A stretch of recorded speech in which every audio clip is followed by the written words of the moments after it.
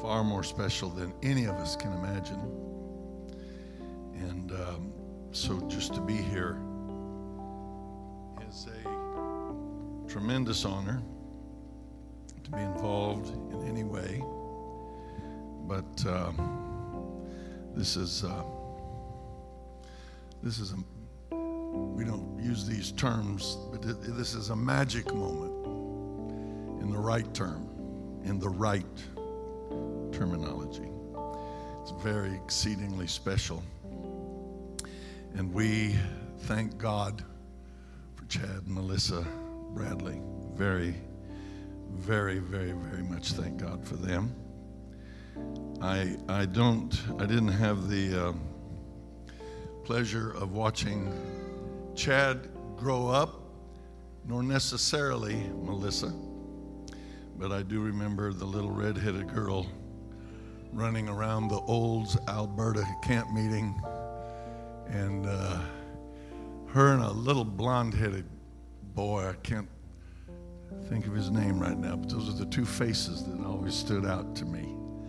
And as far as the little kids, well, of course, my boys, they got memories up there too. And I didn't usually see their faces up there. I saw the back of their heads when they were running off somewhere. But here we are, and my, what an interesting world we live in. I'm going to ask us while we're standing, if you would, to please turn with me to the book of Luke, chapter number 7. I had a list here I just placed down, the names of visiting ministers, and to acknowledge you, but you've already been acknowledged. It is good to see Brother and Sister Gavin Barrier, our youth leaders, and then, of course, God bless Sister Johnny Ann and Brother Seth and Sister Casey Lynn and everybody that's here. Thank God for you. And we're glad for this special couple and what God is doing in their world.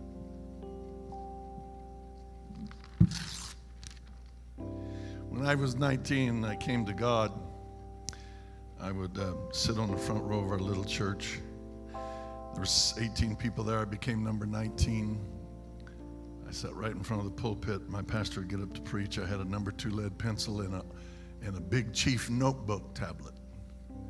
And my old buddies, if they'd have seen me, the fellow drunkards, alcoholics, street fighters, drug dealers, idiots, if they'd have seen me sitting there like a little kid with my big Chief notebook tablet and my number 2 lead pencil, they would have thought I lost my mind. Well, I turned 68 the other day. I hope I'm not carrying a coffin. But the older you get, I was thinking tonight, Sister Johnny Ann, that song you sang, I've got it down already. I've planned my funeral about 2-3 times a year. And I've got that song down to be sung, but I'd hereby designate you to be the singer thereof. I haven't changed that in the notes. I just wanted a record of it just in case. But anyway, now I'm 68. I have a number 2 lead pencil. I still carry a big Chief notebook tablet. I have an iPad too. But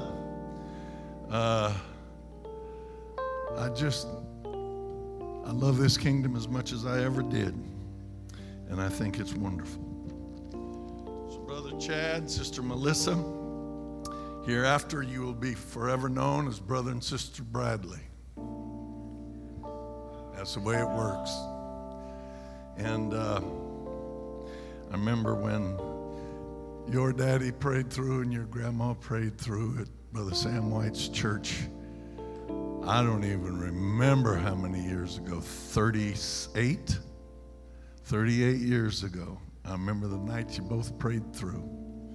There was a scad of you. So awesome.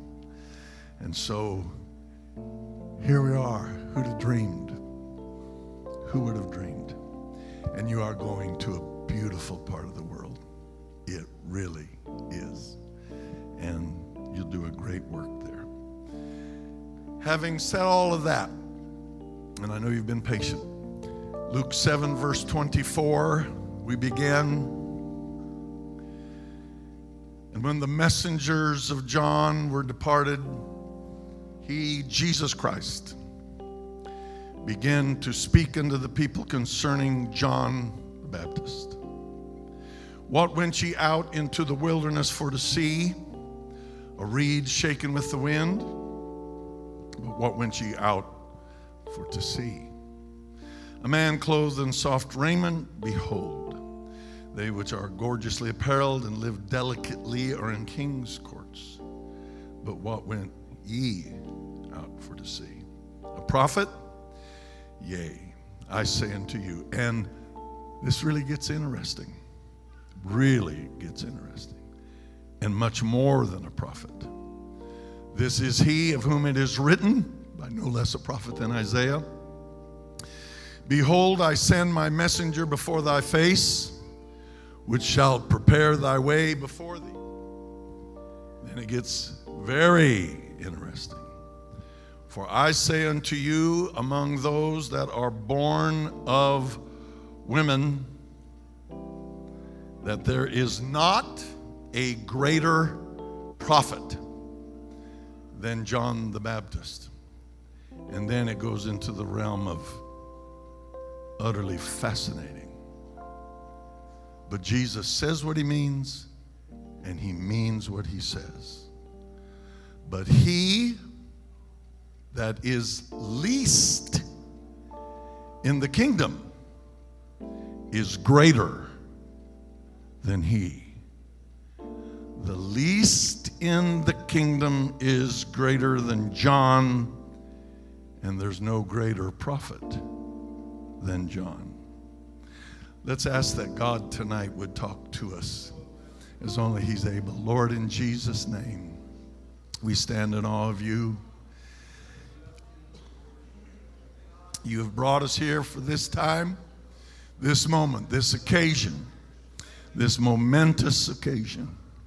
And in the name of Jesus, we commit this service as we will commit this couple into your hands to work in your marvelous, matchless, glorious kingdom, of which there shall be no end ever.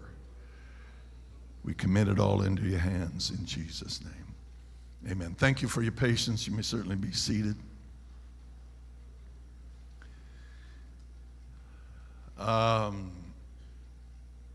This is a very, very different message. I received this September 13th. I can take you to the spot. I'll never forget the spot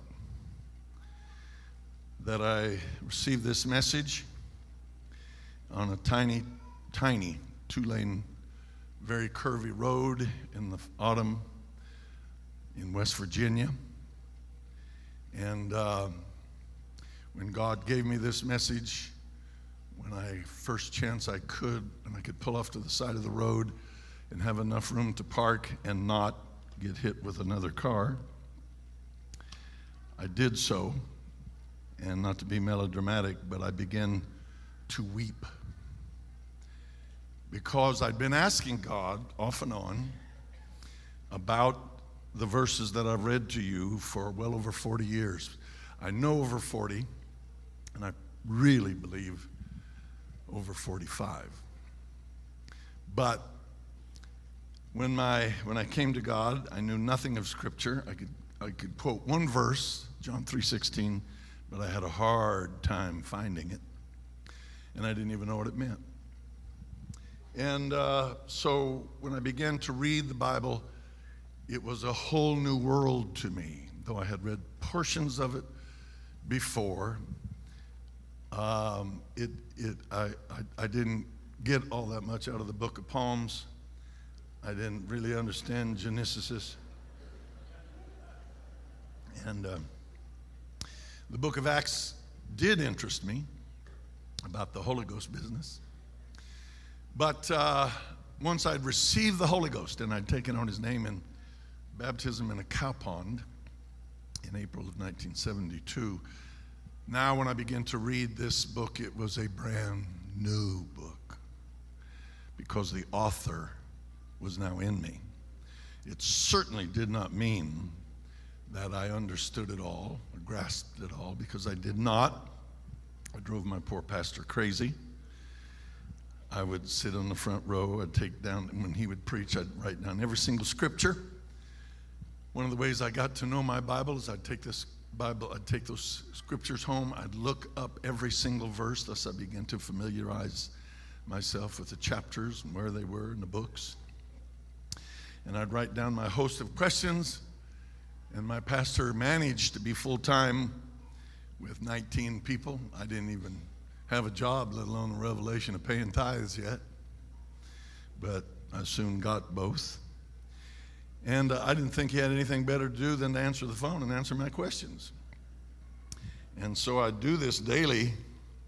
And finally one day he said, son, why don't you write down all your questions, write them down, and call me once a week. I said, oh, that's cool. Yeah, we'll do that. And then years later, I look back with such chagrin and embarrassment, and I've apologized to my pastor many times, but I'm sure glad he helped me. Praise God. Having said that, when I would ask him everything that I could, and then there was, through the years, we know as ministers, things come to you in a host of ways. I don't even want to get sidetracked in it all. But this verse, these last verses of verse 28 of Luke 7, bothered me many years. Now, 20 years ago, I did get some insight one day while I was reading about, of men born of women, there's not a greater prophet than John the Baptist. I finally caught that. He did not say that John the Baptist was the greatest prophet. He did not. He said, there's none greater. There's none greater than John. He didn't say John was the greatest. He just said there's none greater. The last part, I still didn't know, and I said, okay, God, I got that. What about the last part? And he didn't talk to me. I'd asked that around. One time I was told, said, well, the reason that's least in the kingdom is because the reason they're greater than John is because we have the Holy Ghost, which is cool.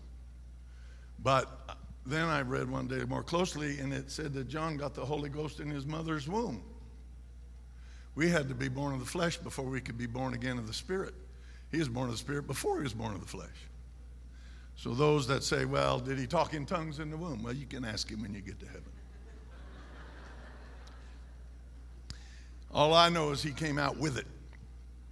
And there's things you just always wonder. I wonder sometimes, they would go up to Jerusalem, people would go, I just wonder, as these little boys, this 6-month older John, son of Zacharias and Elizabeth, I wonder if he was 6 or 7, 8, I don't know. I wonder what it was like the first time him and Jesus met. I wonder how long they stared at each other. I wonder what went through their minds. There were emotional things, spiritual things, I have no doubt, happening that they didn't even understand. But they could feel there's destiny here. But life moves on. So, as life moves on, our lives move on. And I found myself in September of 2019, we left Pigeon Forge, and I was doing some preaching in North Carolina. And I was driving out of North Carolina, I was making my way up to West Virginia. And at that time, as I would drive, I was listening through the New Testament. And so I'd come to the book of Luke. I'm going up Highway 95. I'm going to get off of it as soon as I get to the Virginia area. Because If you ever go through West Virginia, stay off the main highways. You will cheat yourself if you go on the main highways. So I'm driving up 95, and I'm listening, and I come to our text yet again. I'm got the earbuds in my ears, I'm driving, and here it comes. Of man born of women, there's none greater than John, but he that is least in the kingdom is greater than John. And so I stopped it, I pushed the button, I'm driving. I said, all right, Jesus, it's been well over 40 years, and I've been asking you about that last verse. It's time you talk to me. And I waited. I drove. Now, some of you may have heard this before. This message is very special. It's the only message I've ever received in my life. I've got messages I've preached all over the country. But God dealt with me that until he lifts it, every church or congregation that I preach to that hasn't heard this, I'm supposed to preach this message. And so, even with COVID, you are number 39. And the last time I preached it was at a ministerial ordination last week in North Dakota. So it's and if you're an avid Holy Ghost radio listener, you may have already heard this 5 times. So God bless you. Okay. But I'm driving, I'm waiting. I even slowed the car down. Got it down to the speed limit. I put it on cruise. I said, all right, I'm ready. And he still didn't talk to me, so I speeded up and I headed on to West Virginia. When you go to West Virginia, stay off the main highways, get on the 2 lanes, go through the woods, especially in the fall. In my opinion, West Virginia is one of the most beautiful states in the entire nation, especially in the fall.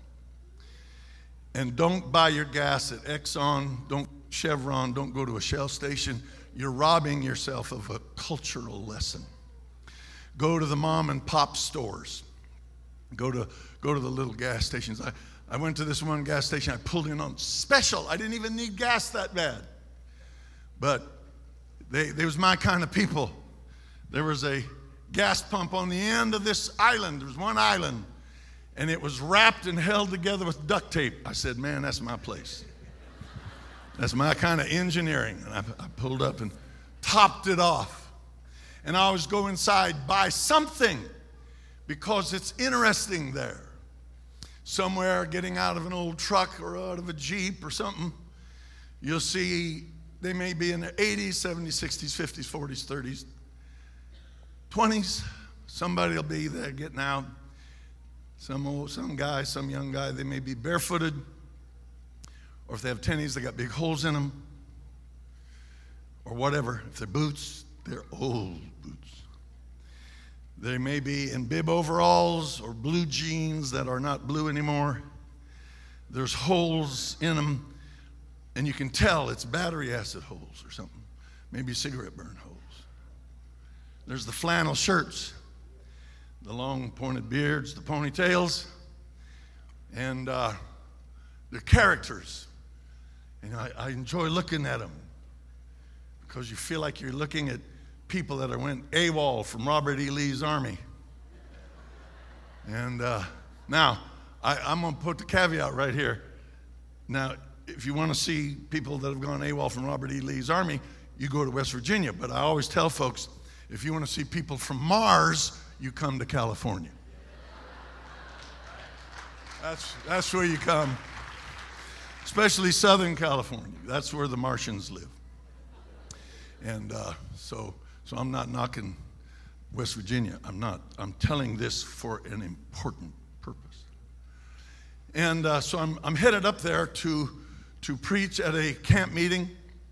It's a small, good, sweet people, sweet presence of God camp meeting.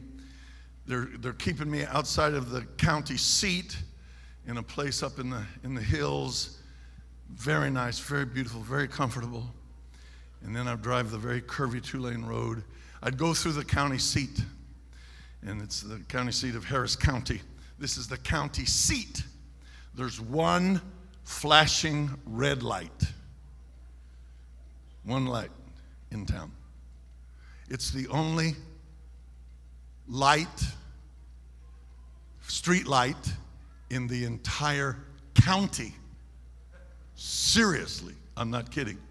The only one.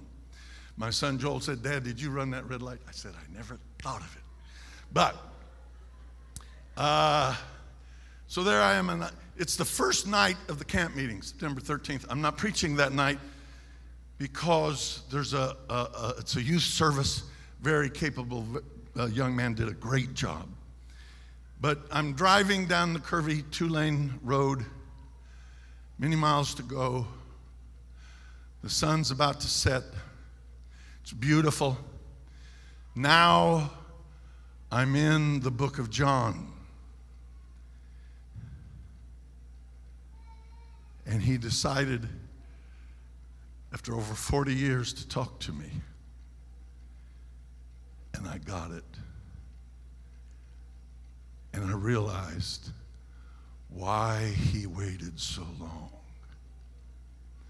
Because he wanted to talk to me, and I'm not being ugly or smart, in West Virginia. Gorgeously beautiful. They'll be the first to tell you poverty abounds. The opioid crisis is at its height in West Virginia. The problems, the traumas, the disappointments, the broken lives and families. But the sweet people of God, amen, in that state. And I'm on a curvy 2-lane road in West Virginia in a county with one red light. And I'm fixing to go preach to a small camp meeting. Precious people that could, some of them tell you stories about how they live now, and it's amazing. And I realized why he chose then and there to tell me, he that's least in the kingdom is greater than John the Baptist. And that's when I began to cry and finally found a spot to pull over my car and weep. It's something that John, amen, of him that is born of women, there's no prophet greater than John. Amen. And I'm going to stop here. I'm not mocking poverty either. I remember what it is to live in a rock house built of rocks. Inside wall was the same rock as the outside wall. Dirt floor, tin roof, and watching my mother cook food in a Folgers coffee can. I know what it is to be poor. I didn't know it at the time. I just thought, that's life. So I'm not knocking any of that stuff. But when you think about John, it's a pretty amazing thing to consider. None is greater than John. Moses is not greater. The ministry of Moses started at 80, but he did preach, teach, write, minister, do miracles for 40 years. Isaiah's ministry was 64 years long. Amen. Jeremiah's ministry was over 50 years. And John's ministry at the most was 6 months long. John 10:41 tells us John did no miracles, not one. He never brought down 10 plagues as did Moses and bring the most mighty nation on earth to its knees. He never parted the Red Sea. Amen. When the enemies of Moses rose up against him within the congregation, God opened up the earth, swallowed them, and shut back up. The Bible said taking them instantly to the pit, he fast-tracked them to hell for the rebellion. When John's enemies rose up against him, he was arrested, and in a few days his head was cut off. And that was it. John never called down fire out of heaven, as did Elijah. He never shut up the windows of heaven for 3 years, as did that man of God. He never raised a widow's child, as did Elisha, or caused an axe head to float on the water, as did Elisha, who had a double portion of God's Spirit and anointing, as did Elijah. And yet, Elisha, who did twice as many miracles, was not greater than John. And John never did a miracle. And his ministry was maybe 6 months. Isaiah's writings, his 66 chapters, King James English comes to 25,608 words. Jeremiah, when you include Lamentations, he writes 35,326 words. Ezekiel, 29,918 words. Moses, between Genesis, Exodus, Leviticus, Numbers, Deuteronomy, gives us 124,911 words, and John wrote nothing. Did no miracles, preached less than 6 months, and he gives us less than 600 words, 585 actually, and many of them are repetition. And yet, Moses, you're not greater than John. Isaiah, Elijah, Elisha, Jeremiah, Zechariah, Ezekiel, listen to me, Daniel, you are not greater than John. And so, what was it that John did? Isaiah, who gives us his magnificent book, there's 66 books in the Bible, and Isaiah is quoted 66 times in the New Testament. All of the other prophets put together, they are only quoted 33 times altogether. So Isaiah has twice as much as all the other Old Testament prophets put together. But Isaiah, you're not greater than John. It was Isaiah in 7:14, he foresaw the virgin birth. In chapter 9, a child would be born, a son is given, and be called the mighty God, the everlasting Father. In 11, nations would seek the counsel of Jesse's descendants. In 27, God would restore the Jews. In 35, Messiah would perform miracles, and we're told what some of them are. In 42, he would be a light to the Gentiles. In 49, his salvation would reach the ends of the earth, and God would never forget the children of Israel. In 50, he would be spat upon and beaten. In 53, Messiah would be rejected. Same chapter, he'd die for our sins. He'd be silent before his accusers. He'd be buried in a rich man's tomb. He would be numbered with the transgressors. And this is just an interesting thing to take note of. In synagogues all over the world, Reform, Hasidic, modern, it doesn't matter, this coming Saturday, every synagogue, whether it happens to be open, and they still have some open in China, or the Russian steppes, anywhere in Europe, the United States, it doesn't matter. Every synagogue, regardless of persuasion, will read from the same scriptural reading this coming Saturday. All of them. All of them. And it's been that way since the days of Ezra. He started the synagogue movement. So when Jesus went into the synagogue and they handed him the book to read, they handed him Isaiah.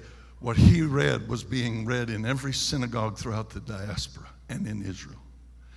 The Spirit of the Lord God is upon me. He has anointed me to preach the gospel to the meek, etc. Amen. And he said, these scriptures have been fulfilled in your ears. And that's the way it was. Every synagogue heard that.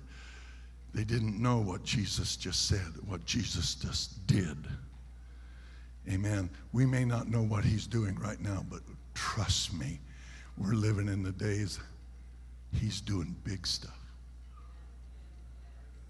You may think political parties are doing big stuff. I'm here to tell you it's child's play compared to what God's got going.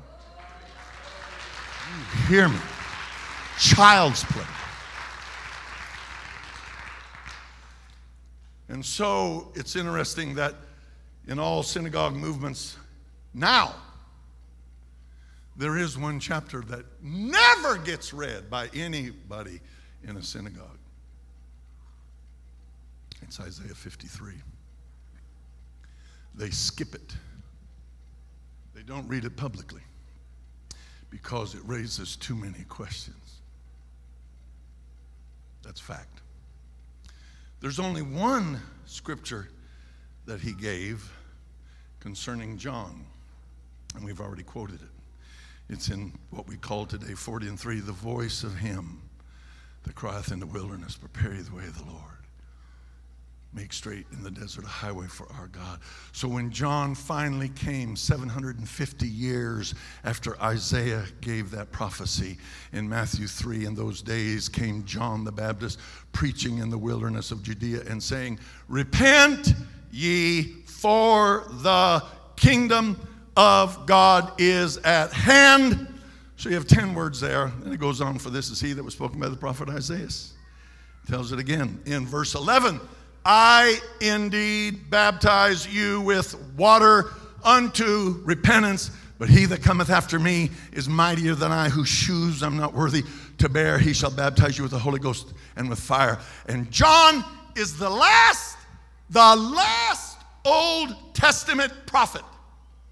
Jesus said the law and the prophets were until John. He's the last. And none of the previous prophets are greater than John. And he is heralding him. Behold the Lamb of God, which taketh away the sins of the world. My dispensation that's closing out with me. My message, my intro, everything he could have said, there's nobody behind me greater than me. But compared to the dispensation of the fullness of times, which he's bringing, I'm not fit to untie his shoes, to loose them, to carry them, to do anything with his shoes. And if nobody's greater, Moses would have to say, for all I gave, I'm not fit to carry your shoes. Isaiah would have to say, I'm not fit to carry your shoes. Let me tell you, the dispensation we are in, the dispensation of the fullness of times. He's gathered together all things in heaven and in earth, and he's given them unto us. And that's what he's given you. And it's not small potatoes. It's bigger than we can possibly imagine. And so when this man who preaches and teaches his whole 6 months, amen, and when John, his enemies rose, they put him in prison, he almost had a convert in Herod, but he put things off, and he did many things gladly. He never made the clean break. And if you don't make the clean break, the past will overcome you. And one night at a birthday party, he drank just a little too much. And his stepdaughter danced a little too seductively. And he walked through her mouth and said, what do you want? I'll give you half the kingdom. And she prances to the far end of the table, and that cold, cruel, wicked mother said, tell him you want the head of John the Baptist. And she prances her way back, and he's there in front of all of his buddies. I want John's head on a platter. And the party got real quiet. And when they brought it up and took the lid off, and the sightless eyes and the blood dripping over the edge, everybody was sober, especially Herod. Stand up, Brother Bradley.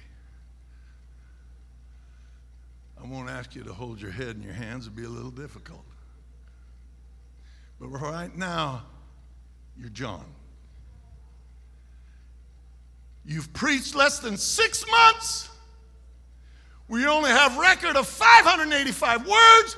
You never did a miracle. And your enemies took your head off that quick. When he crossed the river, in my mind's eye, I see Moses. I see Isaiah. I see Elijah and Elisha, Zechariah and Micah. I see Ezekiel. I see these prophets. And they look at John in my mind's eye.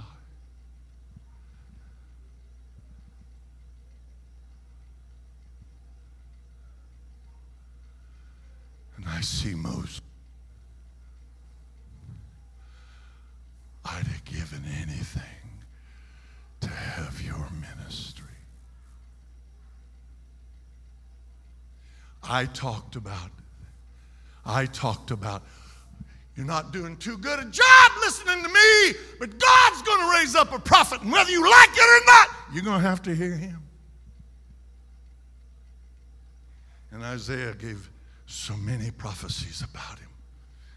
But John got to say, that's him.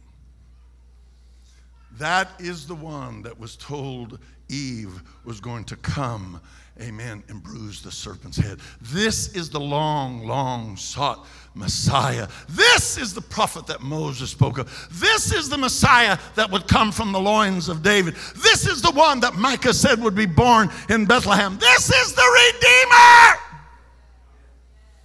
And I baptize you with water, but he's going to baptize you with the Holy Ghost and fire.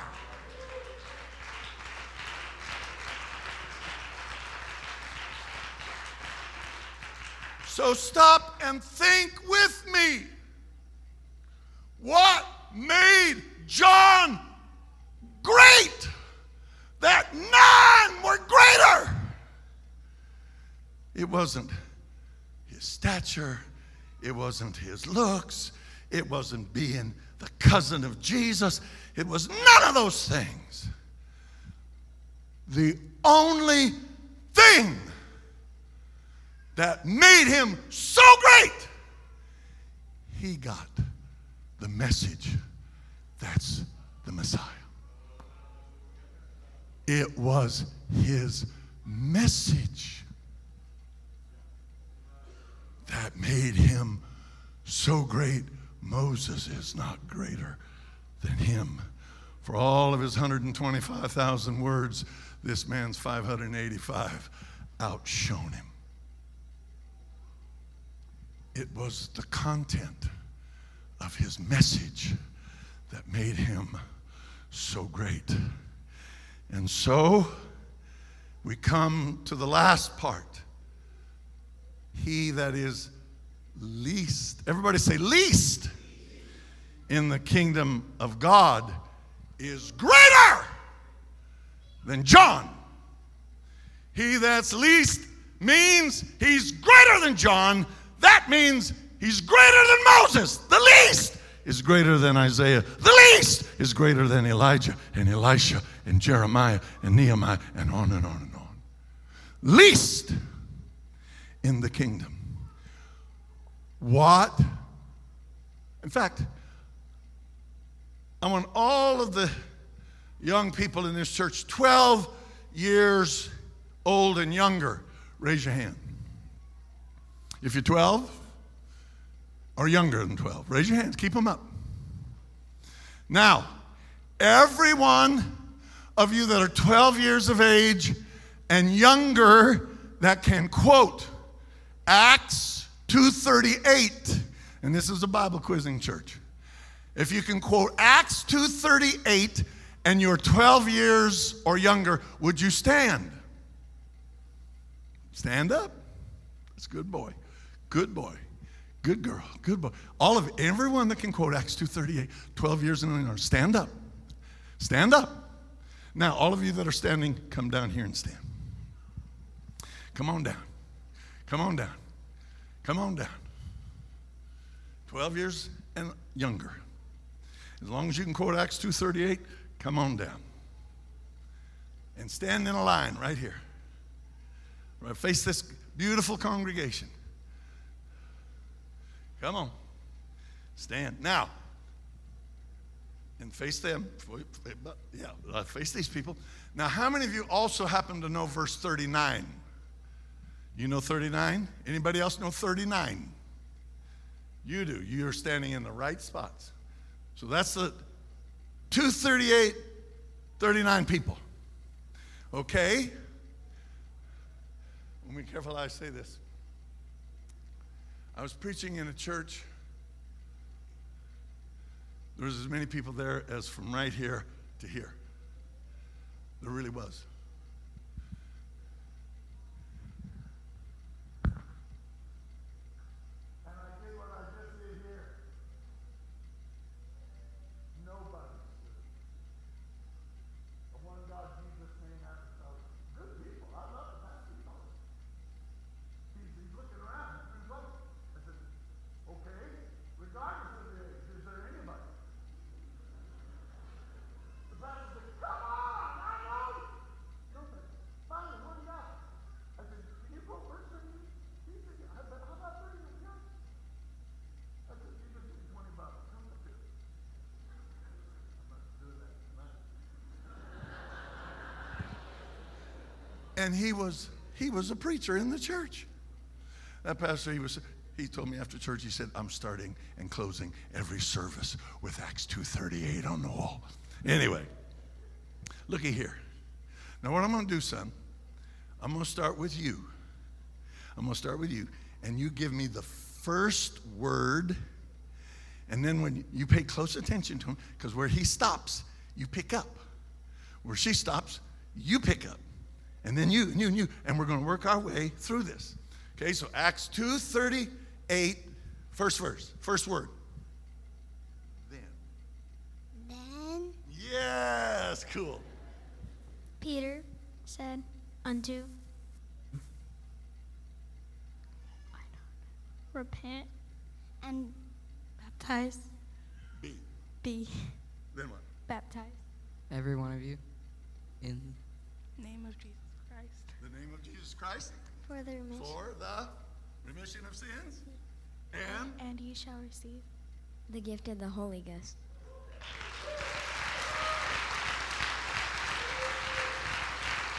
Pay close attention. Verse 39.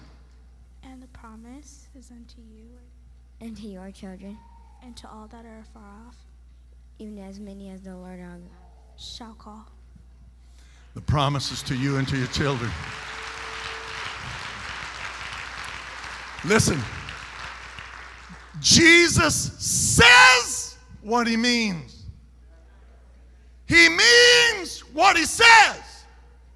And Jesus said, of men born of women, there's not a prophet greater than John. But he that is least in the kingdom is greater than John. You're looking at little children that Jesus said they're greater than Moses. They're greater than his. Listen, I'm not saying better. Jesus didn't say better. We're not talking about better. We're just talking about greater. And what makes anybody great? Only God makes anybody great. And what does it give us to make us great? It's this message. We're not smarter. We're not better singers. We're not better at anything. Hey, I preached this at North Little Rock at Joel Holmes's. And I said, folks, I love your building. It's awesome. It's fabulous. But have you ever seen the Vatican? The Vatican is more impressive. Our buildings don't make us great. I love your choir. I love our choir. I love Little Rock Choir. Have you ever heard the Mormon Tabernacle Choir? They're mind-boggling. Now, they don't know how to get down on it, but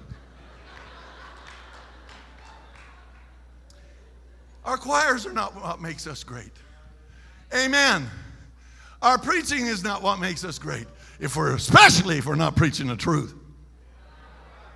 The only thing that makes us great is this one God, Jesus' name, apostolic, Holy Ghost, holiness message. That and that alone is what makes us greater than John. For all that John had, he did not have this. He said he'll baptize you with the Holy Ghost. He didn't say anything about the death. He didn't say anything about the burial. He didn't say anything about the resurrection. But these young people, they just preached the death, burial, and resurrection. We repent. We die with him in repentance. We're buried with him in baptism. The same Spirit that raised up Christ from the dead dwells in us when we receive that same Spirit that raised him up, the Holy Ghost. Hallelujah. Woo! That is the gospel. Amen. The death, burial. That is the message that makes the least in the kingdom greater than John. Thank you. Thank you. Thank you. And that's why, Brother Bradley, this service is so important. God has committed this gospel to you for a long time. He knew you from before the foundations of the world. We're not going to wax esoteric. He knew you before your daddy prayed through and your grandma. He knew you before you were a glint in your daddy's eye. He saw you and he called you and he kept his hand on you, Sister Melissa, all these years and all these days and all these ways. He brought you two together because he has an imitable, glorious plan. And what he has given you, what he has placed into your care, for you to teach and to preach is something. And stand up. One of these days, whether it's in the moment or the twinkling of an eye, and we cross the river, when John sees you and Moses sees you, and they're going to look at you and looking over your shoulder, smiling behind your back, is Paul. He's one of our boys. And Simon Peter, who could easily say, I knew I wasn't much, and I had foot and mouth at the time, but I knew when to stand up and preach the right message.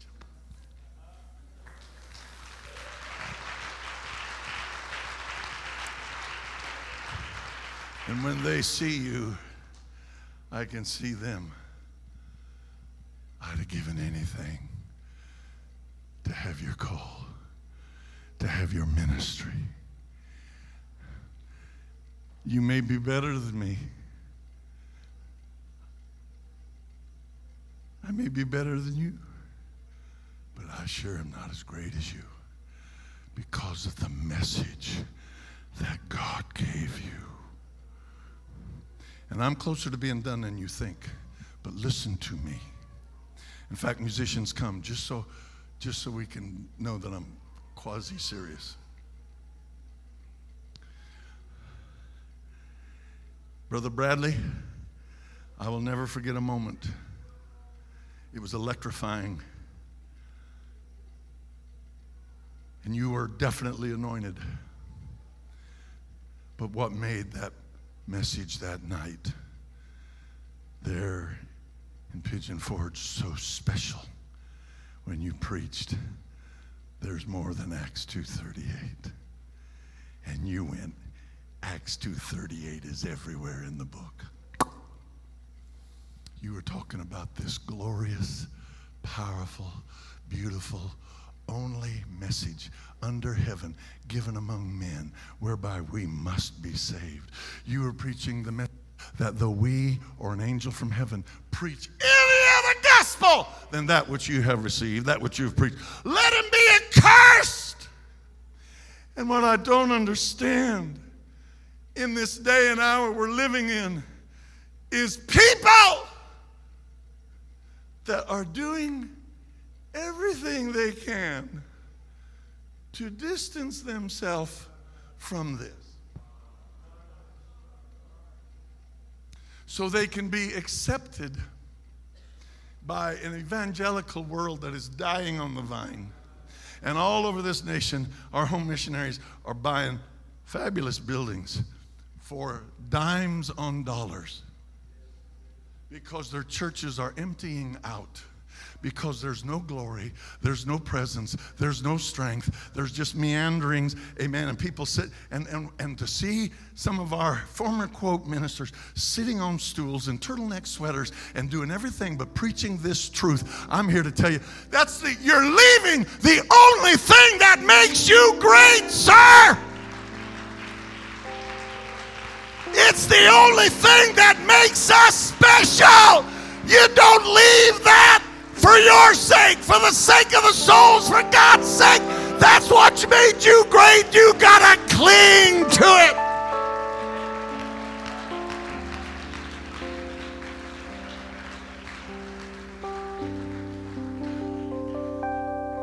I'm going to close with this. A good friend of mine, I love him. He's up in years now.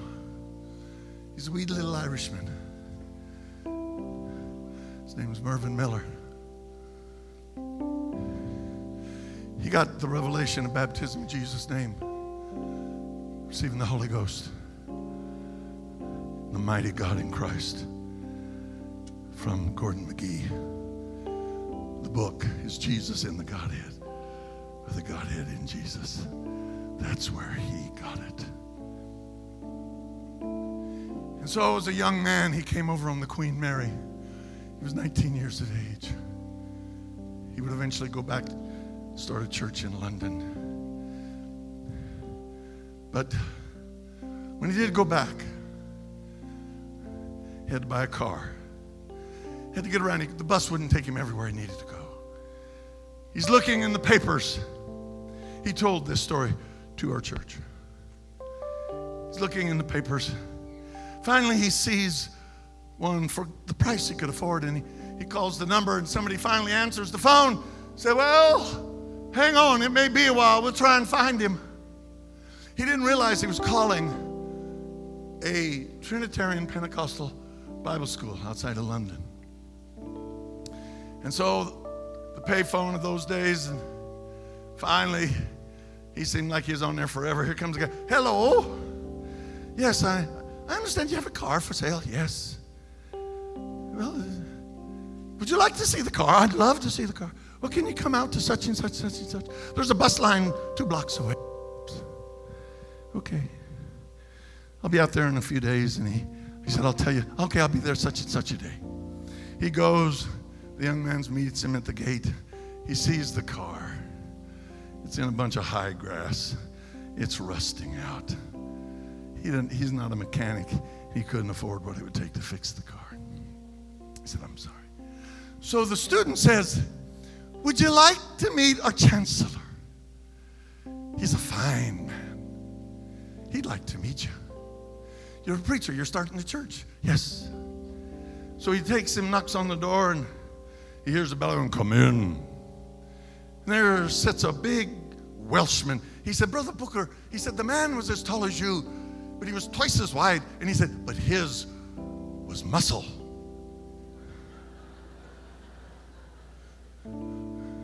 So I got the picture. And he said, his big old giant hand claps around my hand, and he's shaking it. And he said, so I sit down. The student goes out, and he said, so you're a Pentecostal preacher? Yes, yes. You're starting a church in London? Yes. Now, you really Pentecostal? Oh, yes. How do you know? Because we speak in tongues. As the Spirit of God gives the utterance. That's when you know you got the Holy Ghost. Ah, yes, you're Pentecostal. About that time, the chancellor's wife comes in. He greets. They talk along. They've been there about 30 minutes. And the chancellor says, so now, if you're Pentecostal, and he told him who he's with, he said, now, I've never heard of them. He said, is there a difference between what you believe and we believe? And Mervyn Miller said, well, yes, there is. He said, well, what's the biggest difference between us? He said, well, probably it first shows up when someone comes and they have to repent. We preach you got to repent. And then we baptize them in the name of Jesus. And he said, at that moment, that man stood up. He put his hands on the desk. Stop. And he said, I know who you are. Donald Gee, the writer, warned us about you. He told us you were coming. You get out of my office now. And Marvin Miller, who's about that tall, sir, I said, get out of my office. And he started coming around the side of the desk. Marvin Miller stood up. He said, sir, I'm just giving you scripture. I'm telling you. He said, I said, get out. And he said, he picked me up. He turned me around. He picked me up by the neck of my neck and the seat of me breeches. And said, he's hauling me out like I'm a paper sack of groceries. And said, he comes to the door. He lets go of the breeches for a second. I'm choking. He opens the door, kicks it open, gets a hold of my breeches. He walks out, and he throws me like a wee sack of flour.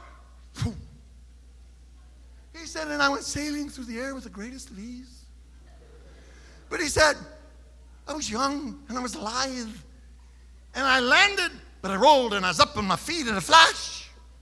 And said, as he turns and he's stomping back, I managed to make my way to the door, and I got my wee little fit between the door and the jamb. And so he didn't get to shut it. And he's marching in.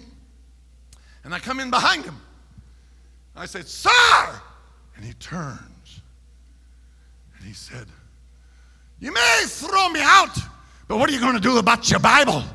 The Bible says, repent and be baptized. That was the message on the day of Pentecost. And he goes on preaching. And that's what they got in Acts chapter 8. And that's what they got in chapter 10. And he's given him all the scriptures. And he says, that's because Jesus is the mighty God in Christ.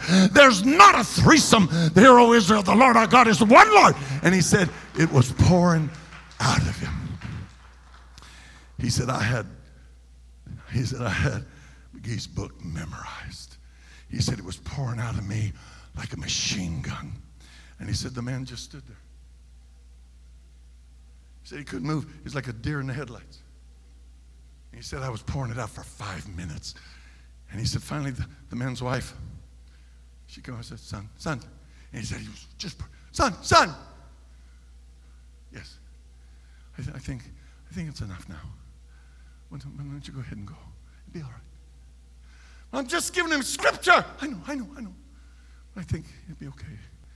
We got a lot to think about, right? He walked out the door and the door slammed. Side note, that big, strong, healthy man that he told him in the conversation, him and his brother worked in the coal mines in Wales. Sometimes he had a brother as big as him. He'd pick up a piece of coal weighing 200 pounds plus. And the brother, he'd hold it against his chest while the brother would hit it with sledgehammers till it broke in pieces. Not up against the wall, standing. He said, then I would do the same for my brother. They were men's men. 1 month later, no record of health problems. He dropped over dead in the same office. But he said, the next week after he was thrown out, he said, a knock came at his door.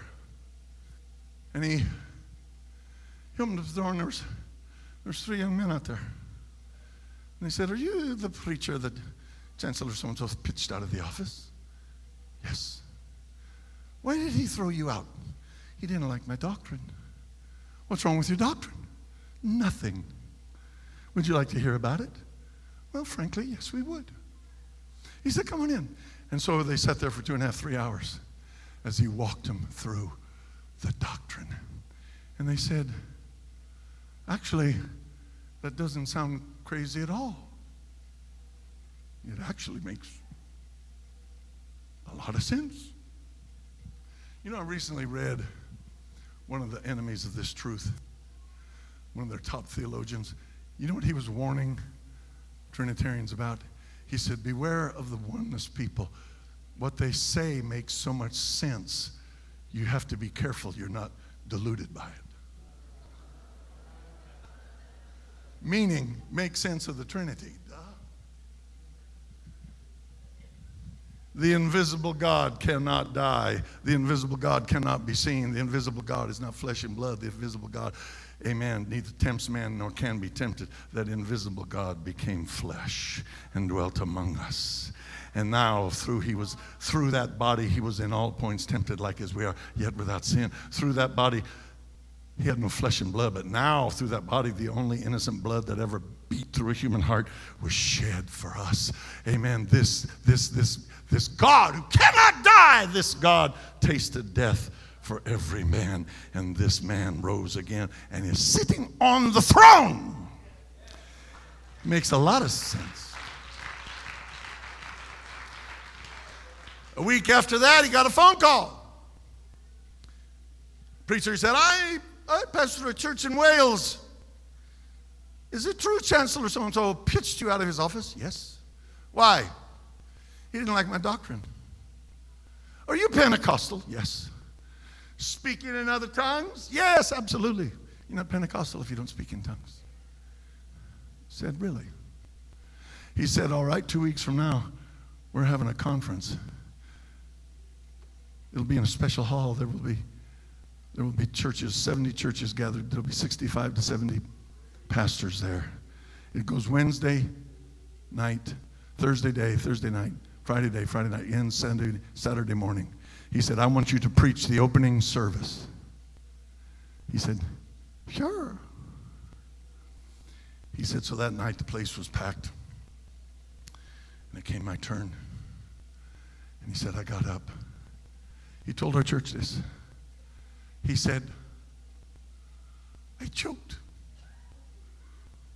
This wee little Irishman choked. He said, I preached a nice little generic message. I said a lot and managed to say nothing. And he said, when I got done, I found out they really did have the Holy Ghost, because over here, a powerful message in tongues went forth. And over here, an interpretation came. And then he said, I was still standing in the pulpit, and the interpretation was this: I have this night sent my servant into your midst to declare unto you my truth. And this night my servant did not obey me. He said, how do you suppose this sweet little Irishman felt? And he said, the pastor come up, got me by the arm, and he said, you will be preaching again tomorrow at 12 noon. He said, yes, sir. He said, now, folks, what do you suppose this sweet little Irishman figured out to preach the next day at noon? And he said, from that one message, 17 of those churches became One God, Jesus' name, apostolic churches.